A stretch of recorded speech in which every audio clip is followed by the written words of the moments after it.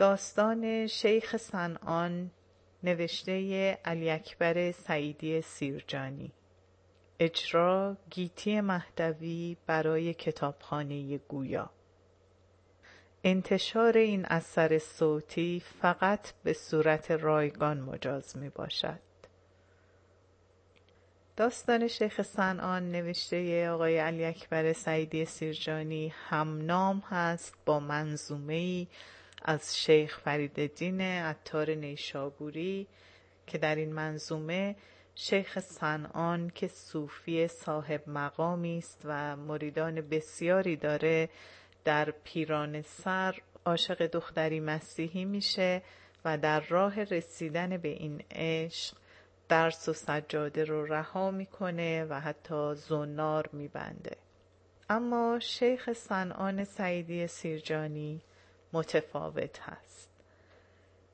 نه تنها داستانی است تمثیلی در شرح و بیان فسادی که در اثر تعلق خاطر به قدرت انسان رو از اعتقادات و اخلاقیاتش دور میکنه، بلکه داستانی است که ارزش تاریخی داره و با دقت و وسواس جزئیات مهم و تعیین کننده‌ای از 2 سال بعد از انقلاب سال 57 در اون ثبت شده.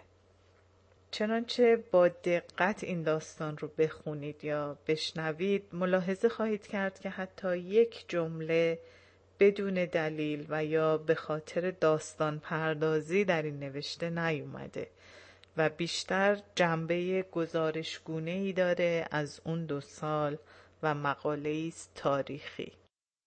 چنانچه با نوشته های آقای سعیدی سیرجانی آشنا باشید میدونید که شیرازه اصلی نوشته های ایشون بر ستون کنایات و اشاراتی که به کار میبرند استوار هست.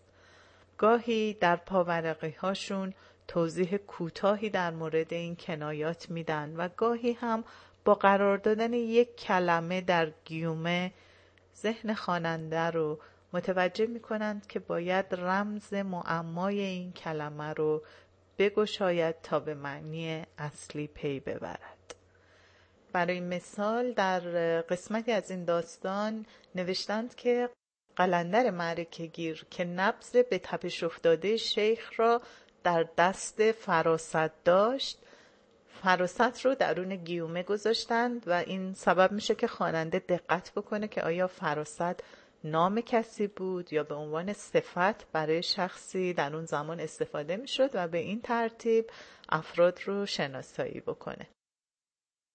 برای درک نوشته های آقای سعیدی سیرجانی باید با تأمل به کنایات و اشارات توجه خاص کرد. به خصوص در این نوشته که استعاره بسیار زیاد داره. من به چند نمونهش در اینجا اشاره میکنم.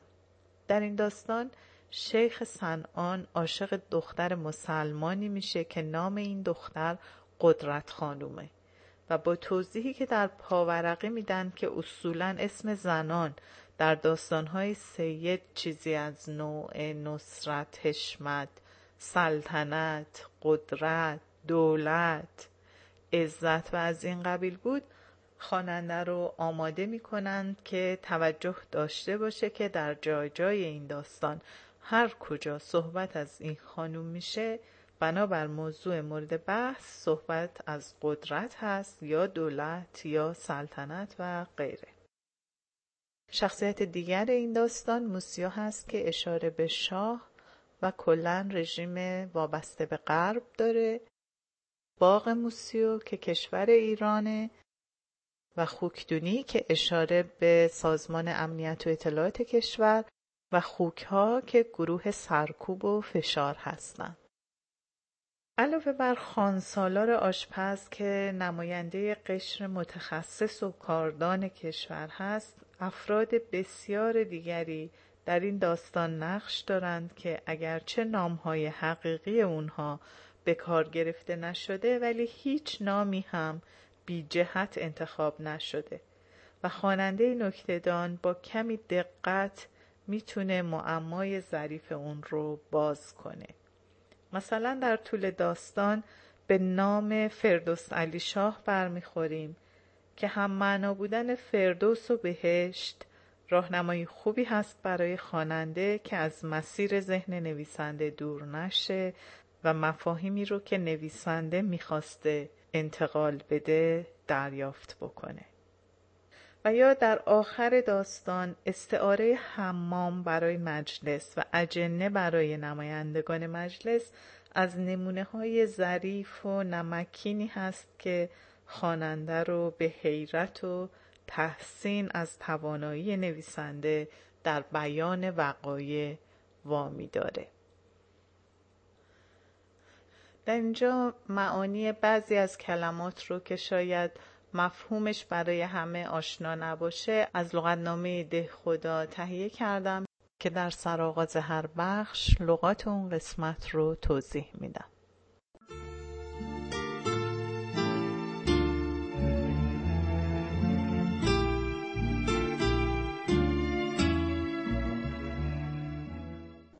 فایل شماره 1 قسمت اول داستان شیخ صنعان.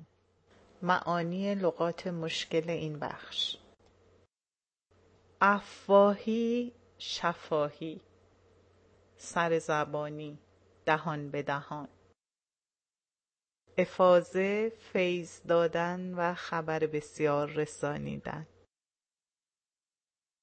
استفاضه فیض گرفتن، منتشا به معنی آنچه تو خواهی ولی اسم مستعار تبرزین هست و چون معنای خواست توست و اشاره به جنگ با نفس اماره هست به عنوان اسم مستعار برای تبرزین که درویشان به دوش میکشند استفاده شده. علیه ما علیه به معنی از اوست که بر اوست، تکلیفش معلوم است، آمیزه‌ای از طنز و توهین و تلخی.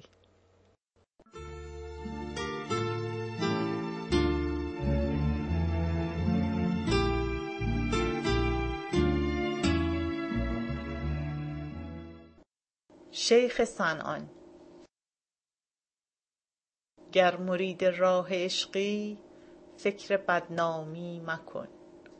شیخ صنعان خرقه رهن خانه خمار داشت. حافظ.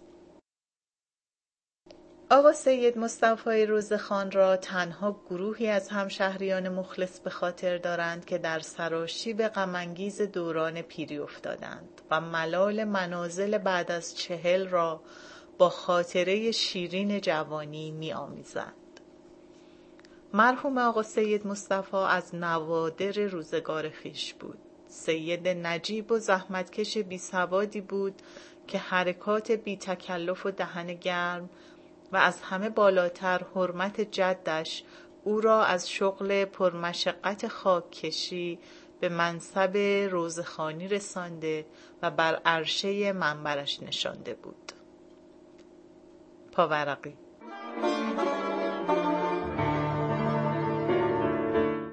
زود اخم نکنید و به شیوه بعضی قاضی‌های روزگار ما به صرف گمان خیش حکم صادر نکنید و حروفچین و مصحح را محکوم نفرمایید که بی دقت و سر به هوایند و خارکشی را خاککشی چاپ کردند. خیر قربان، همان خاککشی درست است. در سیرجان ما برای بامندود احتیاج به خاک رست دارند. شغل خاککش ها با دسته اولاغی که دارند آوردن خاک رس است از خارج به داخل کشور.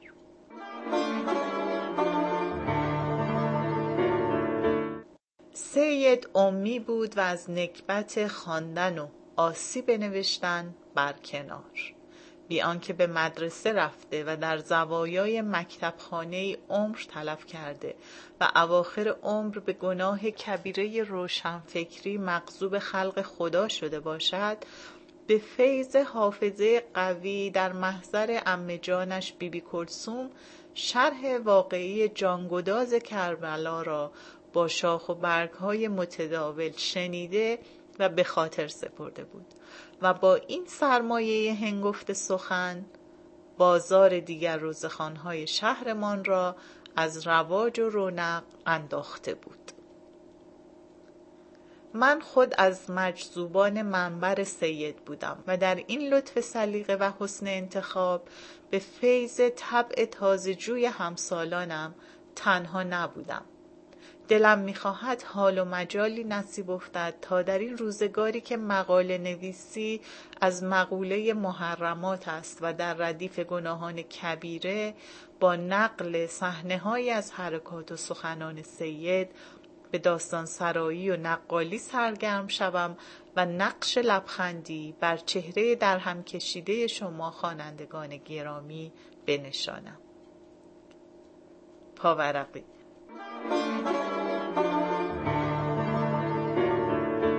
چه باید کرد؟ پدر برخلاف سلیقه لوطی داستان عبید به جای خرس از چنبر جهاندن و بوزینه رقصاندن به مکتب من گذاشت تا به مختصری از علم مردریگ گذشتگان دلخوش باشیم. خدا بیامرزتش.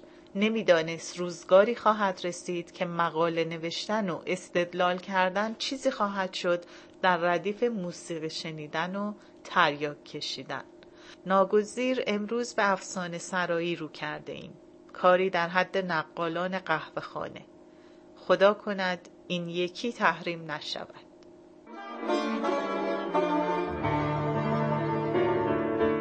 باری مرحوم سید در همه مجالس روزخوانی شهر ما شرکت داشت و به قول یکی از رفقا اطلاع را به منزله دعوت می‌پذیرفت و مستمعان مشتاق را از مجلس شنیدنی و دلنشین خود محروم نمی‌گذاشت. آخر هر جلسه روزخوانی اگر برای آخوندهای دیگر مجلس افاضه بود، برای سید نازنین ما مجلس افاضه و استفاضه هر دو بود. از نخستین لحظات شروع مجلس می آمد و در کنار منبر می نشست و تا رسیدن نوبت با همه هوش و حواسش سخنان غالباً تکراری همکاران را می شنید و به خاطر می سپرد و این بهره اندوزی را در مجلسی دیگر با تغییرات و اضافاتی تحویل مستمعان می داد. پاورقی. خدایش رحمت کند که جایش در روزگار ما به تمام معنی کلمه خالی است. اگر آن مرحوم زنده بود، در پرانتز نوشتن بقیه‌اش را لطفاً نانوشته بخوانید.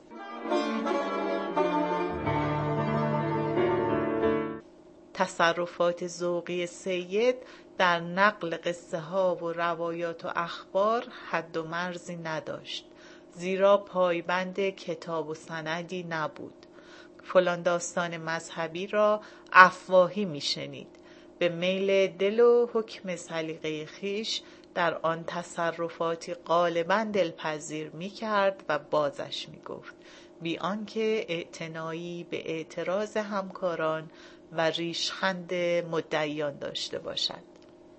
نخستین دوره آشنایی من با نام بلندآوازه شیخ صنعان و سرگذشت عاشقانه عبرت آموزش در محضر وعظ و پای منبر سید آغاز گشت.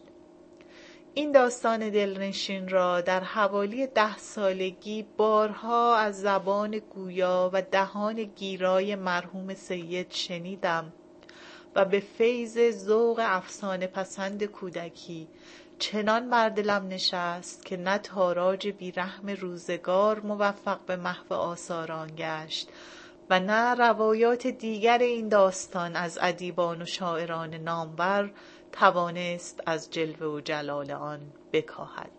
خلیل من همه بت‌های آزری بشکست. حتی شیخ عطار هم با همه جادو سخنی و لطف تعبیر و تلمیحات عرفانی نتوانست طبع دهاتی و مزاج افسانه پسند مخلص را از روایت سید منصرف و به منظومه نامدار خویش منعطف سازد. داستانی که از مرحوم سید مصطفی شنیدم با منظومه‌ای که قریحه تابناک عطار آفریده است مختصر اختلافی دارد و به همین دلیل عین روایت مرحوم سید را تا آنجا که حافظه‌ام مدد رساند برای شما نقل می کنم، بدین امید که خوانندگان نکته سنج آن را با منظومه شیخ صنعان در منطق الطیر عطار مقابله کنند و به داوری بنشینند. پاورقی.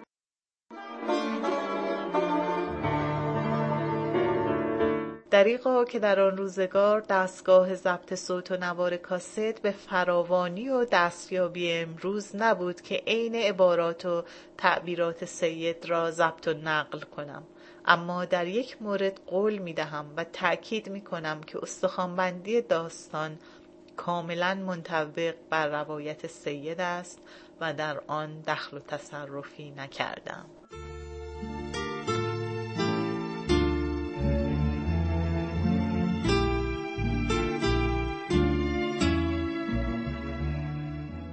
شیخ و موسیو. شیخ صنعان پیر عهد خویش بود. خانقاهی داشت و دم و دستگاهی و مریدان مطیع و فرمانبرداری که هر یک دانش معادل 1 فروند هواپیمای جنب و جت 747 ارزش دارد. پاورقی.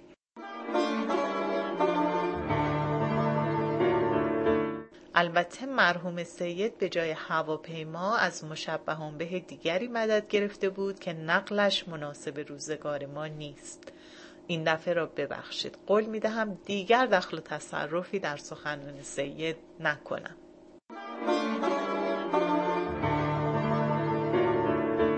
کار شیخ بزرگوار ارشاد مریدان و تأمین صوفیان از محل نظر و نظورات مردم معتقدی که به مصداق دنیا مزرعه آخرت است می‌خواستند در آن جهان هم مرفه و آسوده به سر برند و در شمار هم فیها خالدون باشند.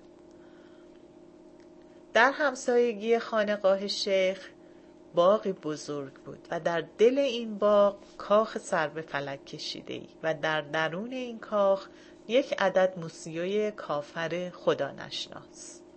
پاورقی.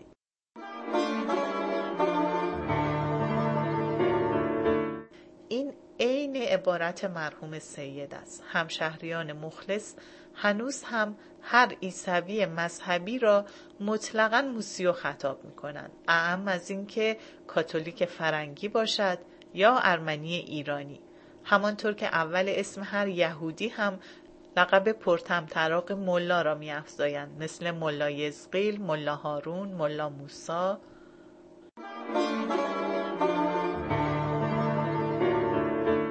کاروبار موسیو سکه بود.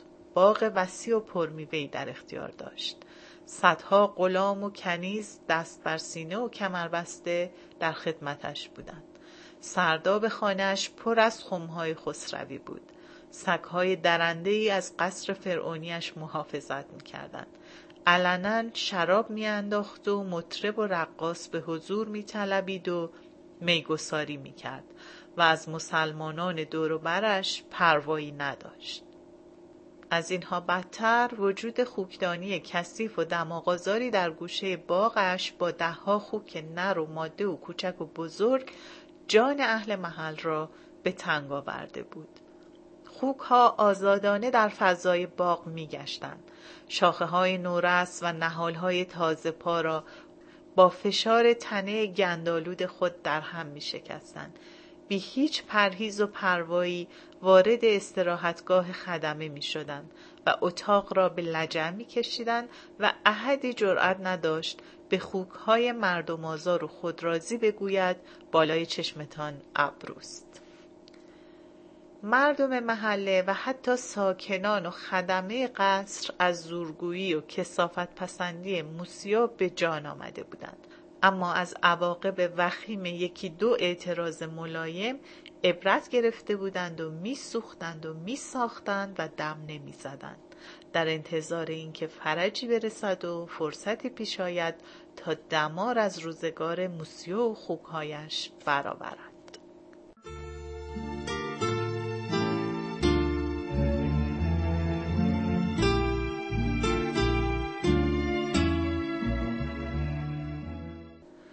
عروس مسلمان در سرای کافر.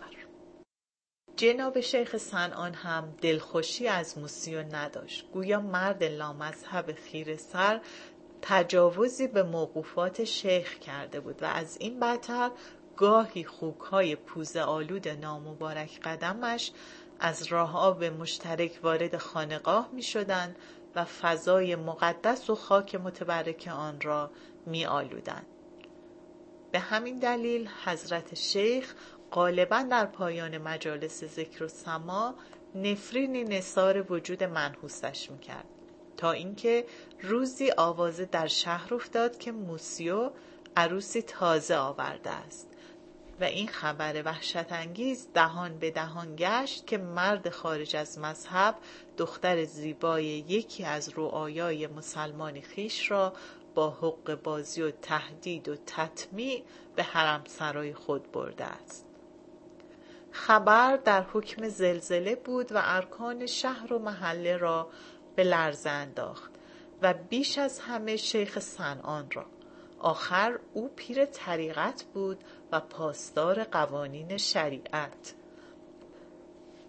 به هیچ قیمتی نمیتوانست زنده باشد و ببیند که مخدره عفیفه مؤمنه‌ای در حواله نکاح کافر از سگ نجستر خدا نشناسی درآید و این واقعه شوم را با لطمه هراسانگیز که بر بنیان شریعت خواهد زد تحمل کند. شیخ بی آنکه چشمش به جمال دختر افتاده باشد فریاد وا شریعت ها برداشت و صوفیان خانقاهی و اهل شهر را به جنگ موسیو بسیج کرد. مردم صافی اعتقاد برآشفته از این واقعه گرداگرد باغ موسیو را گرفتند و پیغام دادند که هرچه زودتر باید دختر مسلمان را به خانه پدرش بفرستد وگرنه باغ شدادی و قصر فرعونیش را بر سر منحوسش خراب خواهند کرد. موسیو که خود را در بنبست مرگ‌آفرینی احساس کرده بود یکباره اشتلم‌های همیشگی خود را فراموش کرد و با لحن متضرعانه‌ای پیغام فرستاد که غلط کردم. دختر را به خانواده‌اش تحویل می‌دهم. دست از جانم بردارید. اما خلق جوشان و خروشان که سینه‌ای مالامال کینه داشتند و از تجاوزها و مردم آزاری‌های موسیو و خوکهایش زندگی خود را تباه شده می‌دیدند، دست از محاصره بر نداشتند. علاوه بر این تنی چند از رندان زیباپرست خانقاهی و چند نفری از لشوش و الوات شهر که با نیم نگاهی صورت نازنین قدرت خانم را دیده پاورقی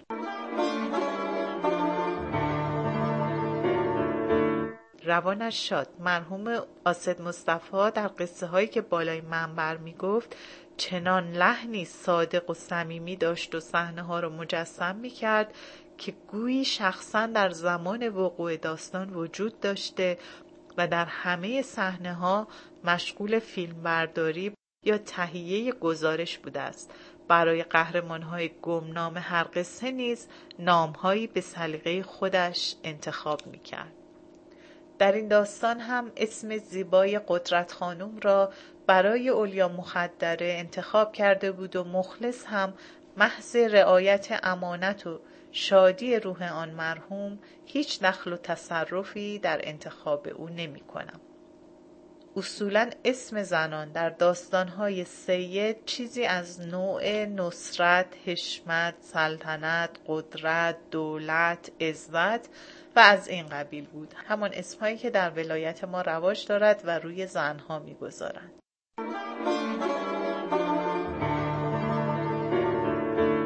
علاوه بر این، تنی چند از رندان زیباپرست خانقاهی و چند نفری از لشوش و الوات شهر که با نیم نگاهی صورت نازنین قدرت خانم را دیده و یا وصف جمالش را شنیده بودند و از این نمد بلوا به انتظار کلاه غنیمتی بودند، نگران از اینکه موسیوی وحشت زده دختر را روانه خانه پدرش کند و دل مشتاق آنان را حرمان زده سازد، مردم را به پایداری تشویق می کردند و از جناب شیخ که پیشاپیش صفوف صوفیان به جنگ موسیو آمده بود می خواستند که به هیچ قیمتی از در مذاکره و مصالحه در نیاید. در این پافشاری مردم شهر و خدمه باغ نیز همداستان بودند. گروهی به دلیل نفرتی که از خوکدانی موسیو داشتند و زجری که از تجاوز خوکهایش کشیده بودند و جماعتی به سودای خمهای خسروی و دم و دستگاه شاهانه قصر پرتجمل و با شکوه موسیو. اما شیخ صنعان مردانه به جنگ آمده بود و فارغ از جمال دلفریب زن و سودای مال و پروای خوکها میخواست در راه خدا جهادی کرده باشد و صفحه خاک را از وجود آلوده کافر پاک گرداند. در اینجا صدای گرم آقا سید مصطفی شور و حرارتی دیگر می‌یافت. با چنان تعبیرات و هیجانی صحنه جنگ را مجسم می‌کرد که گویی شخصاً در آن حضور داشته و حتی از فرماندهان اصلی حمله و هجوم بوده است. دریغا که قلم بیرمق و بینوای من از لحن گیرا و تعبیرات بدیع مرحوم سید بی بهره است و شما خوانندگان عزیز باید این قسمت را با مدد خیال سبکسر خویش صحنه آرایی کنید و به تماشا بنشینید. سید نازنین ما پس از شرح جنگ و غلبه یاران شیخ و شکست و فرار موسیوی خدانشناس و غارت اندوخته ها و کشتار خوکهایش به بزنگاه داستان می رسید که صوفیان و فدایان شیخ به حرمسرای موسیو داخل شدند و چادری بر سر قدرت خانم انداختند و او را کشان کشان به صحن حیات آوردند، بدین نیت که به خانه پدر بازش گردانند و به دست خیشانش بسپارند. دنباله داستان را از زبان سید بشنوید.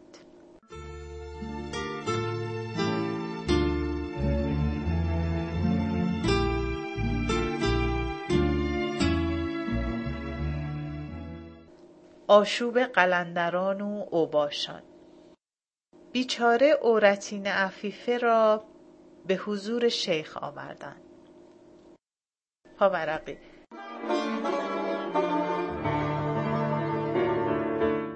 این هم عین اصطلاح مرحوم سید است. اصولا مردم ولایت ما گویی 30-40 سال قبل از این پیشبینی اوضاع امروز را کرده بودند و به همین دلیل از به زبان آوردن اسم زنها تحاشی داشتند و آن را چیزی خلاف ادب و گویا دیانت می دانستند و به همین دلیل با توصیفات کنایی از خانم‌ها یاد می کردند، مانند ضعیفه پاشکسته، عیال عورتینه، لچک به سر زبان بسته.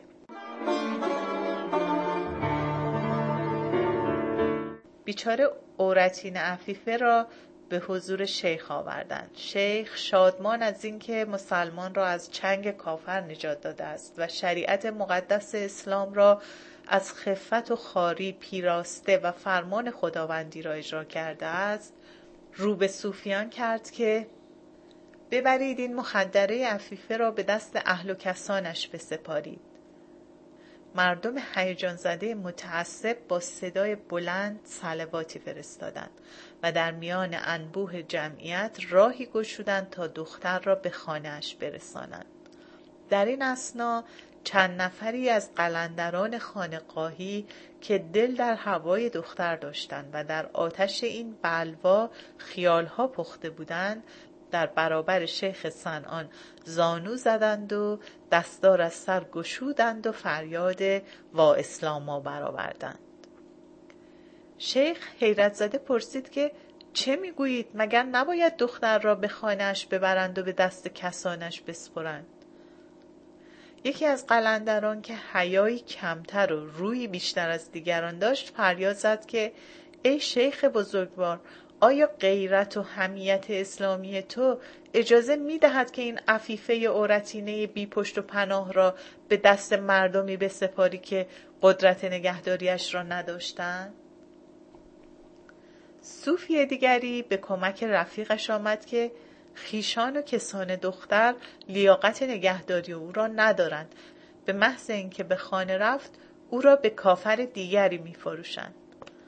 سومی با اشک و آه به تایید آن دو برخاست که در این صورت حضرت شیخ جواب خدا را چه خواهد داد؟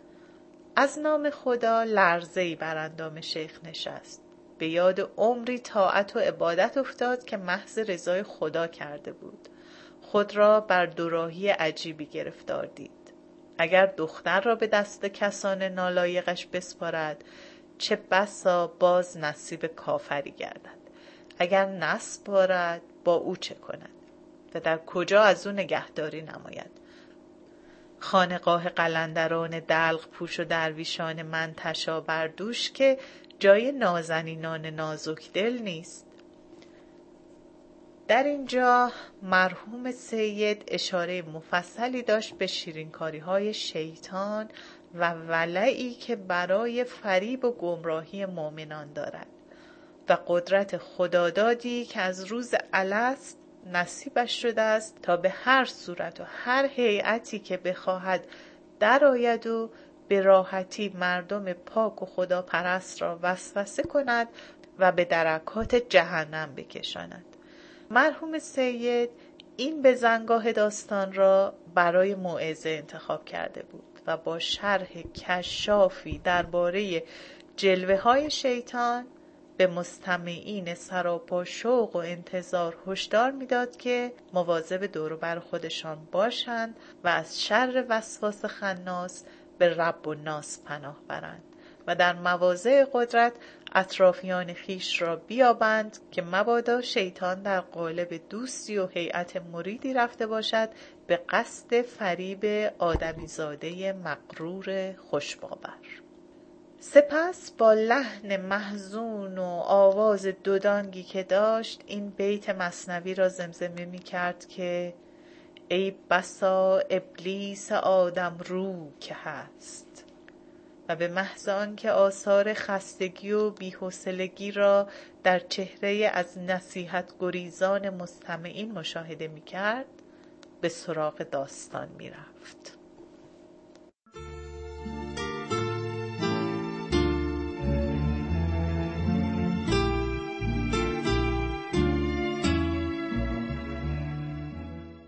شیرینکاری شیطان.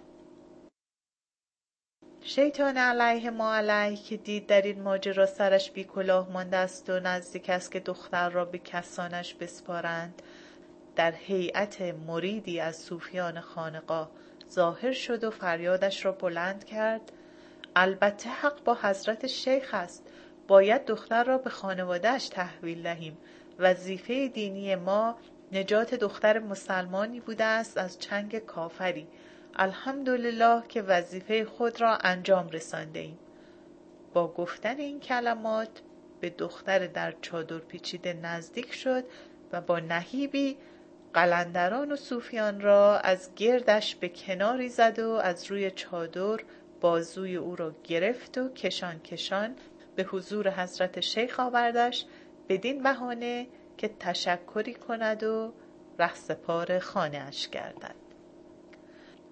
وقتی که دختر را نزدیک شیخ آورد با ظرافتی شیطنت آمیز گوشه چادر را از جمال بی‌مثال اولیا مخدره کنار زد و جناب شیخ صنعانی که عمری را صرف ریاضت و مجاهده و ترویج طریقت و اصلاح خلایق کرده بود و کار اعتماد به زهد و طاعتش به مرحله‌ای رسیده بود که در قنوت نماز به جای الهنا عاملنا بفضلک و لا تعاملنا بعدلک می‌خواند الهنا عاملنا بعدلک.